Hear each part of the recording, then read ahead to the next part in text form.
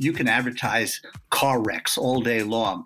I do car wrecks, but that doesn't equate to catastrophic injuries. That doesn't equate to, serious accidents. That's Harlan Schillinger, the legal industry veteran who many regard as the black swan of legal marketing. And if you're going to talk about, I'm the car wreck guy. In a wreck, you call me. That's a brand, but that's a Walmart brand to me. I'm Michael Mogul, founder and CEO of Crisp Video, the nation's #1 law firm growth company. I've built my business through practice, not theory. Crisp started with just $500 to my name and has grown to over 8 figures in revenue over the last few years, earning a spot on the Inc. 500 list of the fastest growing private companies in America. Our approach has been to take everything we've learned about generating massive growth within our own organization and help the country's most ambitious and committed law firm owners do the same for theirs.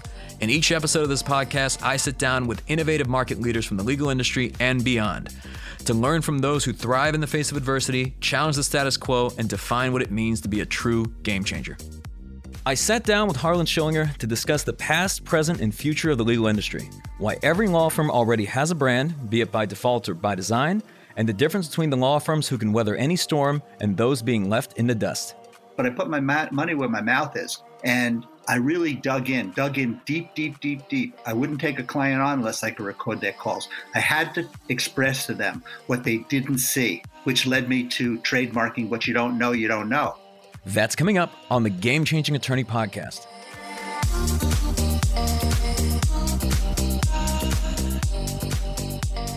Harlan Schillinger has been on the forefront of legal advertising, intake, and conversion for over 4 decades. Needless to say, he's seen a few things. But has he ever seen anything like what we're going through now with COVID-19? First of all, in the legal industry, it's unprecedented times because we've never seen what we're seeing in the country. And I think that really, sets the tone for where we're at. That's a statement that everybody says, well, we're in uncertain times. We all got to get together.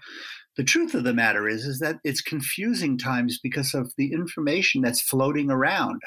I'm not going to get political.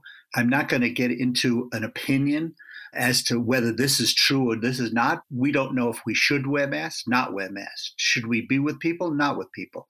Are the numbers correct? Are the death rates attributed to COVID?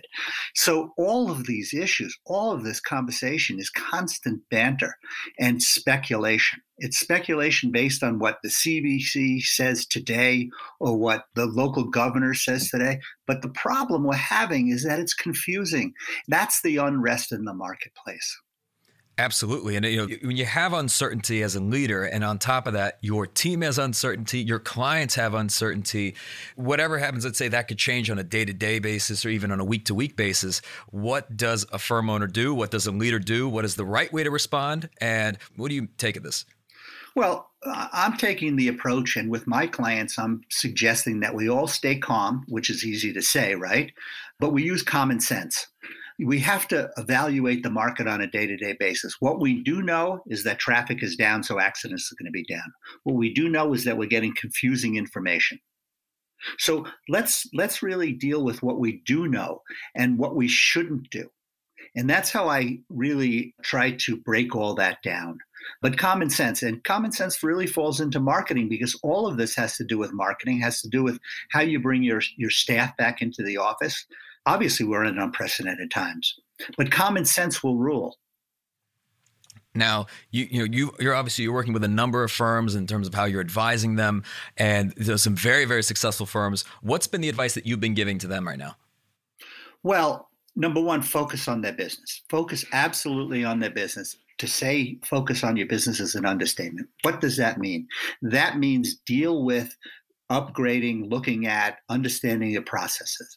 But getting back into cash flow, focus on settling cases in the most productive, absolute manner. Don't give up on cases. Don't give in on cases, for quick settlements. Be very vigilant. And at the same time, pay particular attention to what intake is coming in. I would say most firms are about 80 to 90% back on their intake. Certainly my clients are about 90% right now.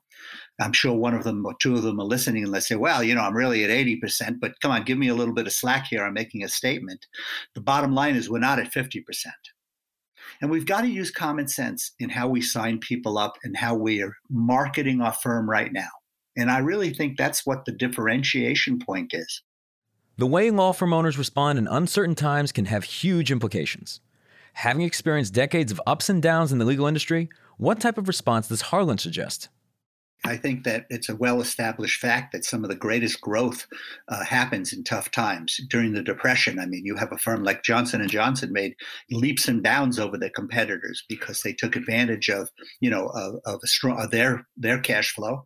They took advantage of, just thinking in a much clearer way and not in a panicky way. And I think that exists right now. I mean, this really is a tremendous time to evaluate what you're doing. If you panic, you're going to just get a panicked result. Now the question is, okay, so what are we really talking about? How do you work on your business? I'm a firm believer of really evaluating your process. Look at your process. You're a process guy. You run your business with a process. Your process gives you a much better outcome. And I think you look at your processes, look at your case management process, look at your intake and conversion process, your marketing process. As you know, I'm very passionate about intake and conversion, and I believe that is a marketing objective, though. And I look at it as a marketing tool. And it's a humbling time. Not seeing cases come in causes unrest, causes panic. It's easy for us to say, well, don't panic, spend more money, all of that. But the truth of the matter is, these are not hollow words. We're following successful other businesses. It's interesting because where I've seen a lot of challenges just really across all business leaders is the ones that experience the most stress and anxiety are the ones that are resisting what is happening. So it's like they're almost like they're trying to cling on back to, 4 or 5 months ago, how things were prior to an event like this, because what they're having to do day to day, how they're approaching things now has to be different. I think there's that resistance to the reality of things. And once somebody accepts that, now they can approach things of like, okay, here's what we can do. Here's where the opportunities are. But if someone says, hey, my intakes are down because there's less vehicles on the road, I mean, at some point you have to accept that as a reality. It is a reality. And so what do you do with the time that you would normally be spending, signing up cases? You have to have the guts and the fortitude to say, I am going to fill my time with something that's going to be very productive, that's going to help my business down the road, which is communicating with your clients. I firmly believe that. You're absolutely right. People, when they panic, they don't make good decisions. The biggest pat on everybody's back was, well, we moved all of our people to remote locations. Okay, well, that was a very, very, very challenging and very big move. But what comes out of that? Is it your acceptance of more technology, your flexibility to be able to do that? Well, you've got another challenge, moving them back into the building. And do you carry the communication skills that you professed you should be doing in the downtime that they had into incorporating it into your normal flow of business once everything does get back, or even now at 80%, that's back. And so you really gotta have a plan. And the plan isn't in your head. The plan is on paper. The plan is put together in your office with people that will execute the plan. Make them part of the solution, not throw it at somebody and say, let's do this and let's do that. Pull your team together, pull your key people together, have them come up with what needs to be done. And it'll take a lot of stress off of you. But most importantly, I believe you'll get to move the issues down the road much better. You're not going to ever win a Super Bowl unless you have a great team and they all have to work together. You've heard me talk about that many, many, many times. You got to have all the right players in place to win. You and I have talked about this in years past, but to a degree, one could say that many firms have been spoiled almost by these periods of prosperity where you did not have to, let's say, run a very tight business, a tight operation, great intake, great culture, that you could, even in spite of those things, still succeed, whether it's in personal injury, criminal defense, or another practice area, just, given the state of the industry. But now it seems like, the importance of running a firm like a business is more important than it's ever been. Well, it's paramount. I remember when we started the National Trial Lawyers, we wanted to fill a void because we recognized that running a law firm is business. It's the business of law. And I, quoted my dear friend Howard Nations, who's a phenomenal lawyer, or John Romano or Keith Givens, and they understand how to practice law. But if they didn't have good business practices, they would not be in business today. And they're tremendous mentors. You got phenomenal lawyers. You take a Mark Lanier, who he had on your podcast, but he does run a business, and it's what's how you run the business will keep you in business.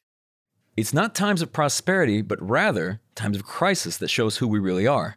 I wanted to know what Harlan would consider the biggest difference makers for law firm owners going through challenging times, particularly when it comes to short-term versus long-term thinking.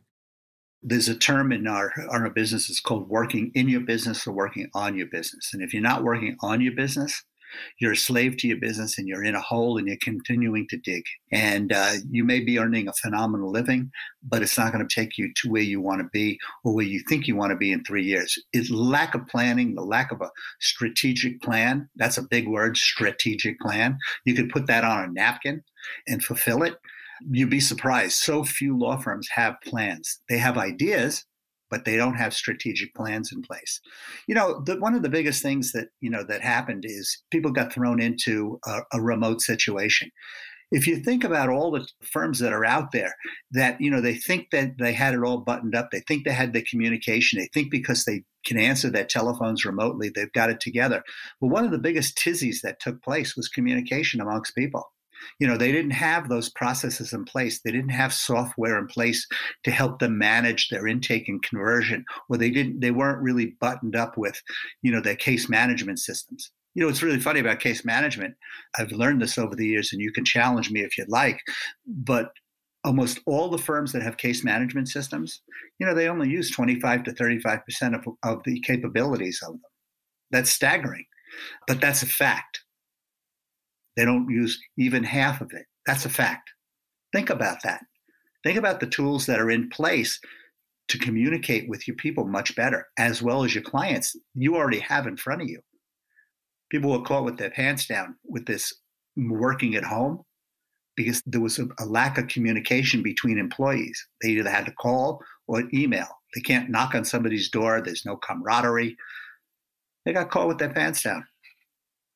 I shouldn't say that on a business conversation. I'm using that, figuratively, of course. That's an old school term, and I'm an old school guy. So on that note, you retired several years ago. I think it was 2016. And I've joked with you that you are the busiest retired person that I know, period. And it seems like you've been busier than ever during a time like this. Why do you feel that is? Well, first of all, I didn't retire. I orchestrated my retirement with my associates at my agency because I felt that was the proper thing to do. I was retired for about 30 seconds, literally. I am as busy now as I have ever been. I'm just doing some different things. I do not miss the agency. I don't miss people sitting in front of me telling me, can I tell you the truth, or coming in without a solution, or what have you. So I just switched gears. So let's get that off the table. I quit. I didn't retire.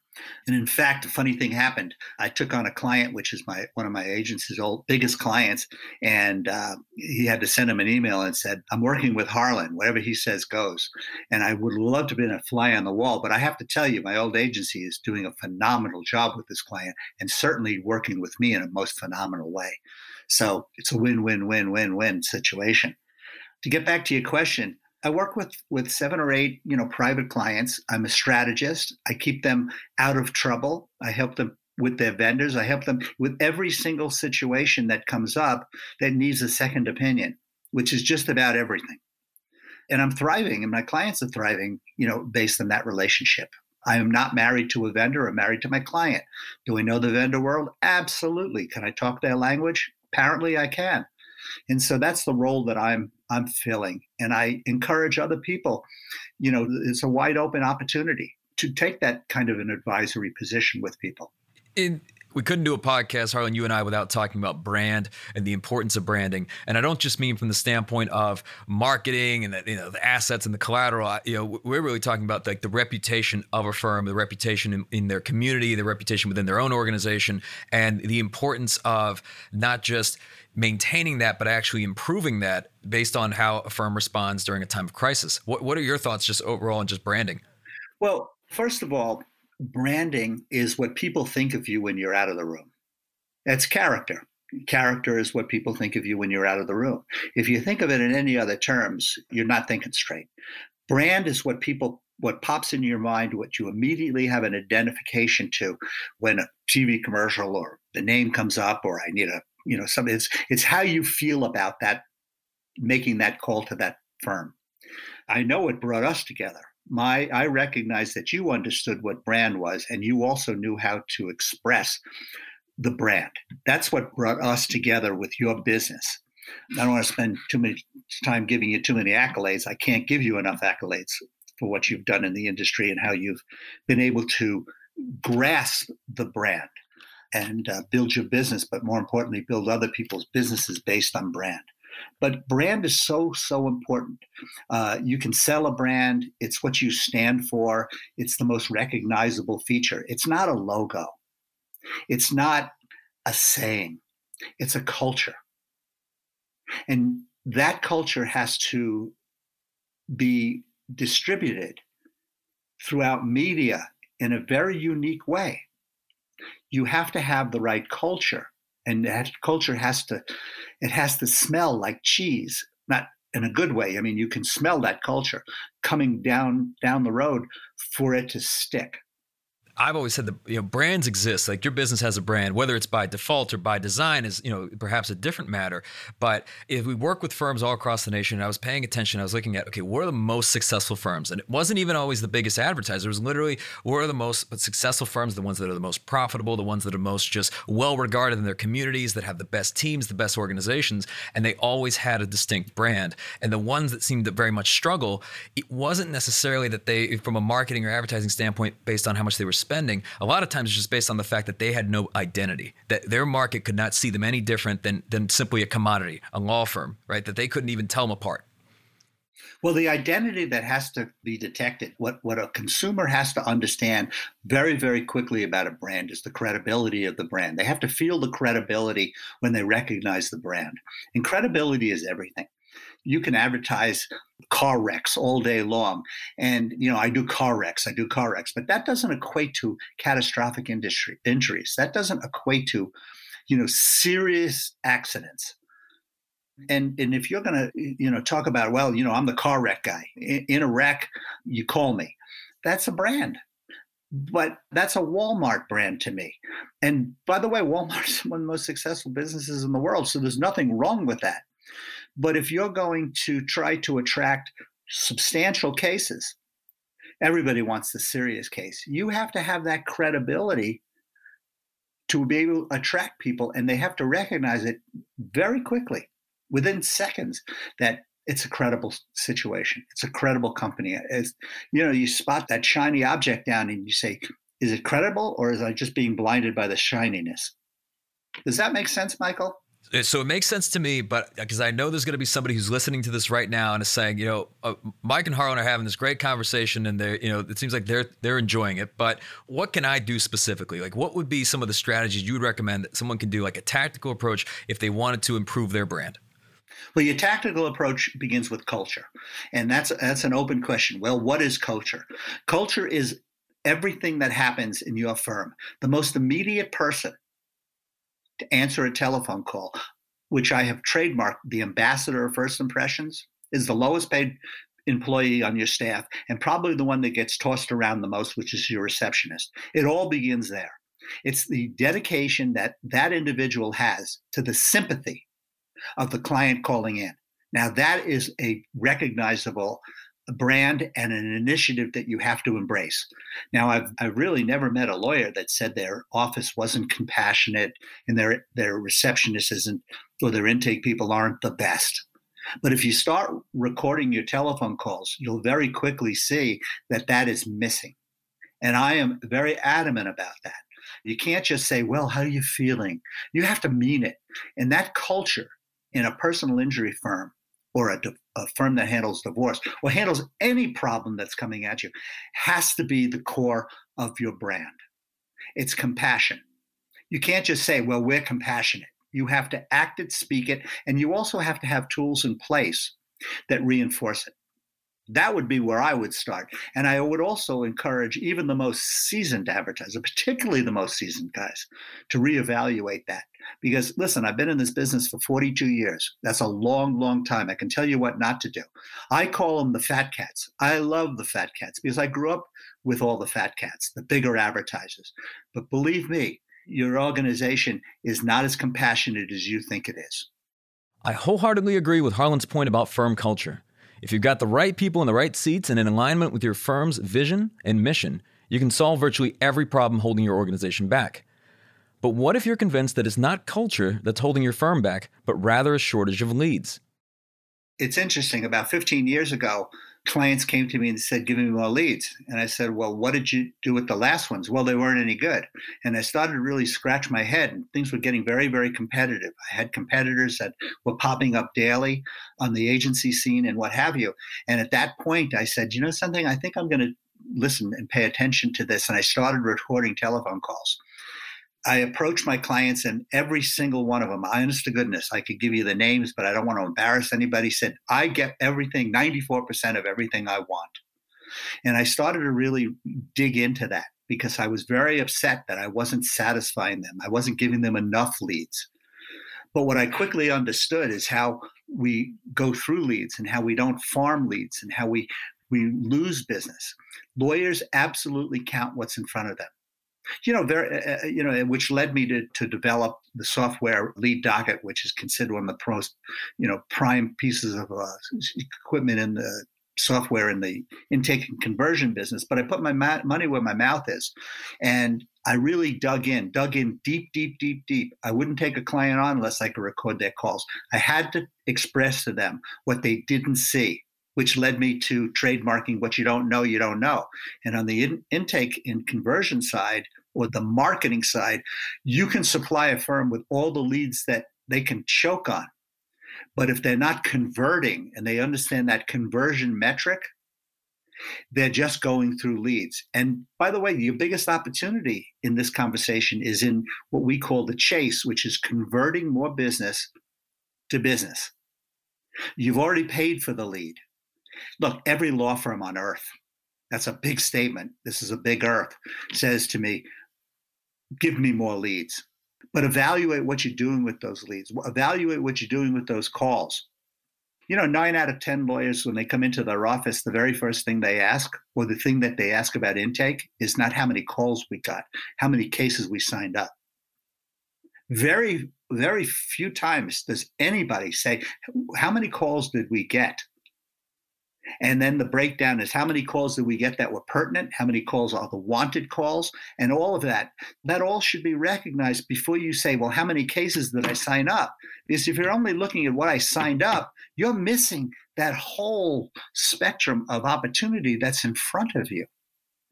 If you're arrogant enough to say, I get whatever I want, or I get 94% of everybody I want, this conversation is not for you. Continue to do what you're doing. I'd rather educate your competitor. And that's how this business works. So, Harlan, there's obviously several ways to grow a law firm. And one way is obviously just, you bring in a ton of cases, but we've seen consistently in the more important metric, maybe even the most important, is the value of the case, the average case value, because you could market and bring in a ton of leads and a ton of cases, but then, of course, it introduces different challenges of having to maintain that, have the infrastructure to support it. The profit margin is lower. When you look at many of the 7, 8, 9-figure firms, many of them are also bringing in the most significant cases too. They're asking for the most significant cases. In advertising, my mentor, Bill Meiskens, is the executive creative director of J. Walter Thompson. When he adopted me into this business in 1975, he said to me, you get what you ask for. The backbone of my theory, the backbone that I have stuck to, my strategy is you talk to the public the way you would a jury. When you talk to a jury, you're asking for $1 million. You're asking for $5 million. You're not asking for $5,500. That's how I believe that you advertise. You get what you ask for. Talk to the public the way you would a jury. Now, there's a lot of different techniques to do that. Churn and burn is not one of them. I'll give you an example. If you're a car wreck lawyer and you're asking for car wrecks, you're not asking for serious injuries. You're asking for volume. You're asking for car wrecks. Now, I have, many, many friends that take in, 1,000+ cases a month, and you can do the math. A fee of $7,500 is the average fee.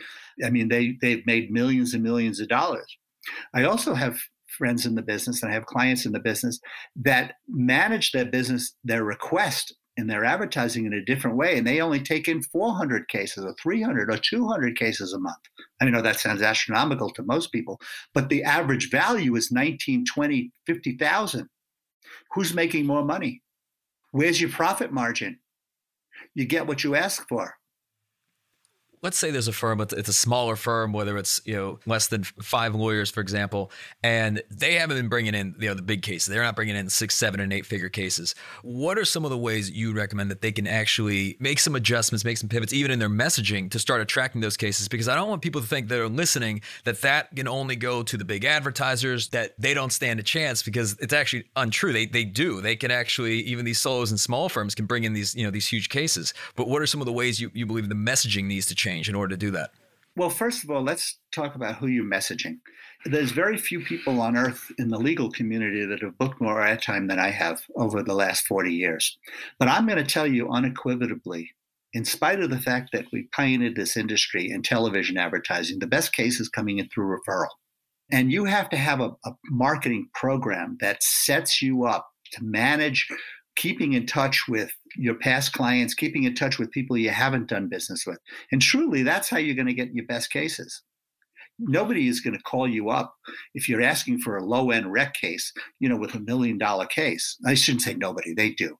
But if you're a small firm and you're not, let's say, pumping out television dollars, and you don't have a ardent television program or an advertising program, you're not spending tons of money on pay-per-click, foster your referral business. You will be amazed at what comes from word of mouth. It doesn't just happen, and it doesn't happen by just having a good outcome. It happens because you're continually marketing to those people. And the message has to be compassion, compassion, compassion, not hounding somebody. I did a great job for you. Send me more business. It's keeping yourself in front of people in an intelligent and strategic way. What's the message? Thank you. I remembered your birthday. How was your family? You're a client for life. It's keeping in touch with people. That is a strategic maneuver that you can do to get great cases. With over 40 years of experience in the legal marketing space, Harlan has worked with hundreds of law firms and has seen how they function firsthand. I wanted to know what trends he's seen in the mindsets of the most successful law firm owners. How do they think and how do they operate differently than their competition? Some of the most, successful advertisers, the big fat cats or, people, is they get on a horse and they stay on the horse. And they're very, very consistent. That is a very good thing. Advertising is won by consistency. And they pay attention to their advertising. They pay attention to their business. They pay attention. But one of the biggest mistakes that they make is they don't move with the marketplace. They may be saying the same thing today as they did 10 years ago or 5 years ago. And didn't adapt to a new mindset, didn't adapt to a new audience, didn't adapt to a millennial culture. Because if you're trying to reach people today with the same message that you tried to reach with them 10 years ago, you're going to be successful, but your business is going to grow. It's not going to grow in the manner that it did 10 years ago. There's just too many outlets. The thing that I see people, real winners, embrace is they're early adopters of technology, of social media, of, early adopters on the internet, got in, they understood it, they didn't have to play catch up. But that's only in relationship to how many people that are out there, Michael, a very few, because lawyers, they don't want to change. People don't know how to change. They don't know how to pivot. I don't know if I love that word or I can't stand it because it's being overused so much, but it does give you a good visualization. You pivot, you turn to go to a different direction. Early adoption is the most significant thing that you could embrace in this time to be a winner. And I see some firms do it and most firms don't. And in speaking of pivoting, and I hope I don't offend in saying that we can use the word, adapt or even innovate, perhaps. One of the things that it might even be interesting because I'm sure a lot of people first learned about this podcast on social media, and there's a lot of attention on social media for any client. Their client is generally, I would say, for the most part, on social media, whether it's on Facebook, LinkedIn, or some other platform. But it seems like the legal industry as a whole, the majority of law firms are not, advertising on social media. What do you think that resistance is? Well, they're getting bad advice, number one. They probably don't understand how to use social media or what social media is really about, and they're looking for a transactional approach, and they're not going to get that, so they're backing off of it. Social media, first of all, is new. It's only how many years old? We're all learning our way through it. The first thing I can tell you about social media is that it's social. It's not transactional. You're not selling a widget. What you're selling is a personality, and you're selling credibility as well as you're selling your culture or your brand. And so you have to really understand it. But social media is here to stay. It's not going anywhere. It's completely controversial because now you have, politicians tweeting, and Facebook is saying, well, I don't like your tweet. So there's a lot of political unrest with it. But the truth of the matter is you have to understand it. And understand it is you have to do a lot of homework and listen to a number of really smart people and stupid people or people that are ignorant about it to kind of drill down. But if you're not embracing it and you're not learning and you're not an early adapter of it, you're just going to simply play catch up. I would agree. This is the standpoint that it is different. Perhaps, maybe there's even the aversion in some cases of the fact that, okay, I'm not getting, let's say, a direct lead the way I am on a Google pay-per-click where someone may be searching for, as an example, I don't know, like North Dakota personal injury lawyer. They're not doing that on Facebook, right? They're not there generally searching for an attorney. They're there engaging with, with their friends, perhaps catching up on the news, whatever it is that they're there for. But I guess this also kind of highlights the aspect of certain investments that you may not be able to directly track, like all sorts of branding, whether, in some cases it's even billboards and so on, that we see many firm owners pass on or choose not to invest in because $1 in doesn't always immediately represent $1.50 back. But what are your thoughts on investing in, whether it's in mediums or even in types of advertising that you can't directly measure, but it seems like it's I don't know, the path to building a great brand? Well, let me answer it this way. 15 and 20 years ago, 30 years ago, we'd spend $1 and we'd get back 10. And the only thing we did was television. Then we moved into the internet. Maybe we moved into, billboards, or we were in billboards or what have you. In this market, in this day and age, I can tell you, and now I've already qualified myself as placing a lot of media. I built one of the most premier pieces of intake and conversion software. Was in 96 markets, with the agency. I can unequivocally tell you that it is becoming less and less transactional, your tactics. If I could tell you exactly where somebody saw me, I wouldn't be on this podcast, Michael. And I'm adamant about tracking. The truth of the matter is that when you're doing multi-channel marketing, which is, let's say, television, let's say social media, let's say PPC, it is almost impossible to measure exactly where that client has come from.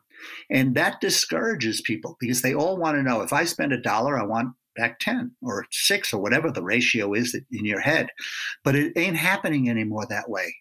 It's just not happening that way. The worst question you could possibly ask in an intake is, how did you hear of us? Well, I saw you on radio. And you're gathering this information, which is false. They may be on the internet because something else drove them there. But if you're going to go into advertising and you only want an ROI on $1 that you spent, you are going to be a very disgruntled advertiser. You're not going to be very, very happy.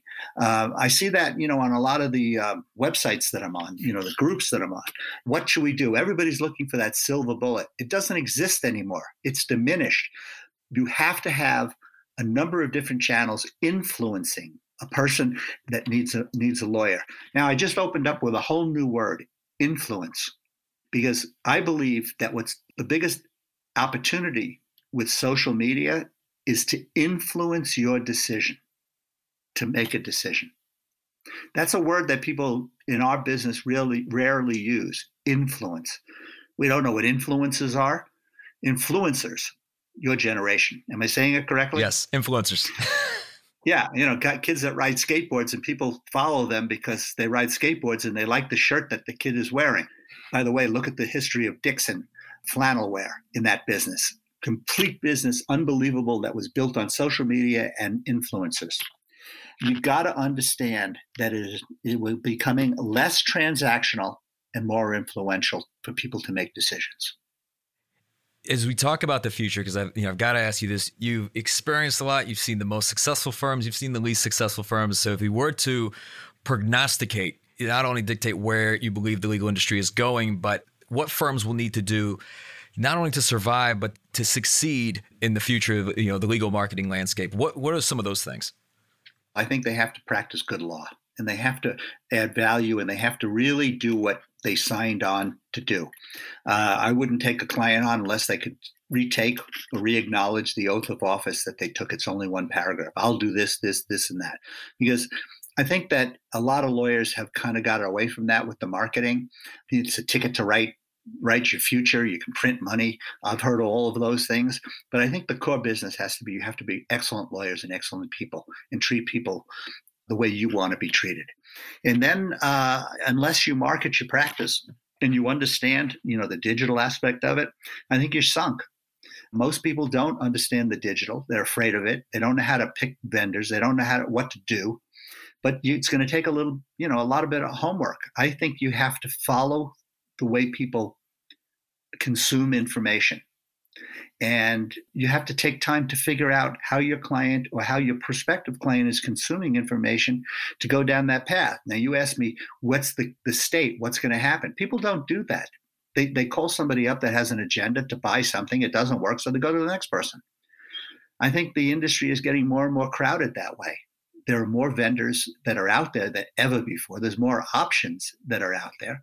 I think you got to have a core value, and you have to understand, okay, this is my client. How am I going to get into their head? We're getting back to, talking to the public the way you would a jury. And I think that's where your survival will be. And Harlan, having been in the role in working with various vendors across numerous firms, I mean, you've been as, essentially Switzerland. But what would be some advice that you would give to the firm owners listening on how to choose the right partners? Really just for anything, but just when they're investing in someone, working with someone, how do you pick the right ones? Don't hire somebody because your friend used them or you heard that they do a good job. Your business is unique, you're unique, and you have to find a resource, and I'd rather call them partners than vendors, that you hook up with that have the same philosophy. You've got to ask a lot of questions. Take your time when you're shopping and looking, but I would eliminate vendors or partners that don't have the same culture. I'm on the fence with virtual companies. I've been told that firms that have virtual employment, people scattered all over the world because they're the most talented. I'm not so sold on that. I'm actually pretty turned off to it lately, and this pandemic has really confirmed a lot. I like the camaraderie. I like the working as a team, the communication aspect, attacking problems as a group. You don't get that. I don't believe you get that when you're dealing with a virtual company. So check out the bones of a company, ask questions, do a deep dive into resources. But you got to figure out, is their culture going to fit my culture? And Harlan is one of the, I would say, most in tune, hardest working people that I've ever met. What are some of the routines, that maybe even the habits that you have that allow you to stay on track? Because like you said earlier, and I don't know if we got the exclusive on this on the podcast, so you didn't retire, that you quit, but just essentially you are 24/7, 365. You're always working. You're always helping firms all across America. How do you manage Harlan? Well, first of all, I've never given up my passion, and my passion is as strong now as it ever been. I wake up in the morning and I spend an hour to 2 hours on my own stuff. I get up, extra early so that I can have my private time and I could see, number one, I have to manage my day. I have to put my day in order, but I take time to look at what is going on in the world. I take time, I see what's going on. Following this pandemic was interesting because you and I, we did a lot of podcasts. People really relied on us, for their opinions. And what I did, and I'll use that as an example, is that I paid attention. I paid attention to the trends of what's going on. Where are we within this pandemic? And it changed kind of daily. And I formulated, my strategy based on the reality of the current situation. It was kind of funny. When we first started out, we were all in panic. And then I watched the news. I watched what the news was saying. Now, I don't want to get into the political aspect of fake news or good news or bad news, but they definitely had a pattern. And watch the consumer, watch where we're at. And then I fill in, well, how am I going to reach them that day? And that's how I formulate my strategy. My job is to get from point A to point B quickly and profitably. And I got to know what the obstacles are in between. And that minefield is always changing. And so what Harlan does is he analyzes that minefield and figures out how many mines I got to step over to get to where I need to go on a daily basis. I actually that's my philosophy on advertising. And that's how I tick. So, Harlan, as we come to a close on this podcast, this being the Game Changing Attorney podcast, what does being a game changer mean to you? It's interesting because when I met you, you weren't talking about game changing, and you adopted that game change. And what it means to me, and noticing you and other people, it means literally that, changing the game, changing the way you're doing things, changing the way you're thinking, or adapt new opportunities. I think game changing means understanding flexibility, having a strategy, and doing the opposite of everybody else. That's how you change the game. I want to give a huge thank you to Harlan Schillinger for taking the time to speak with us today.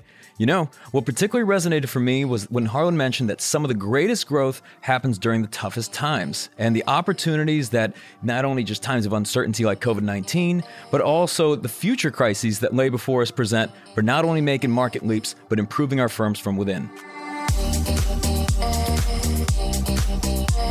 You've been listening to the Game Changing Attorney podcast with me, Michael Mogul. If you enjoyed this episode, I'd really appreciate it if you could share the podcast with at least one other ambitious law firm owner who you believe would benefit. And you know what? Maybe more than one. For more information on our interview with Harlan Schillinger, see the show notes for this episode in your podcast app or visit GameChangingAttorney.com. And join us next time when we'll be talking to renowned San Diego trial attorney John Gomez about the importance of maintaining discipline in both business and in life.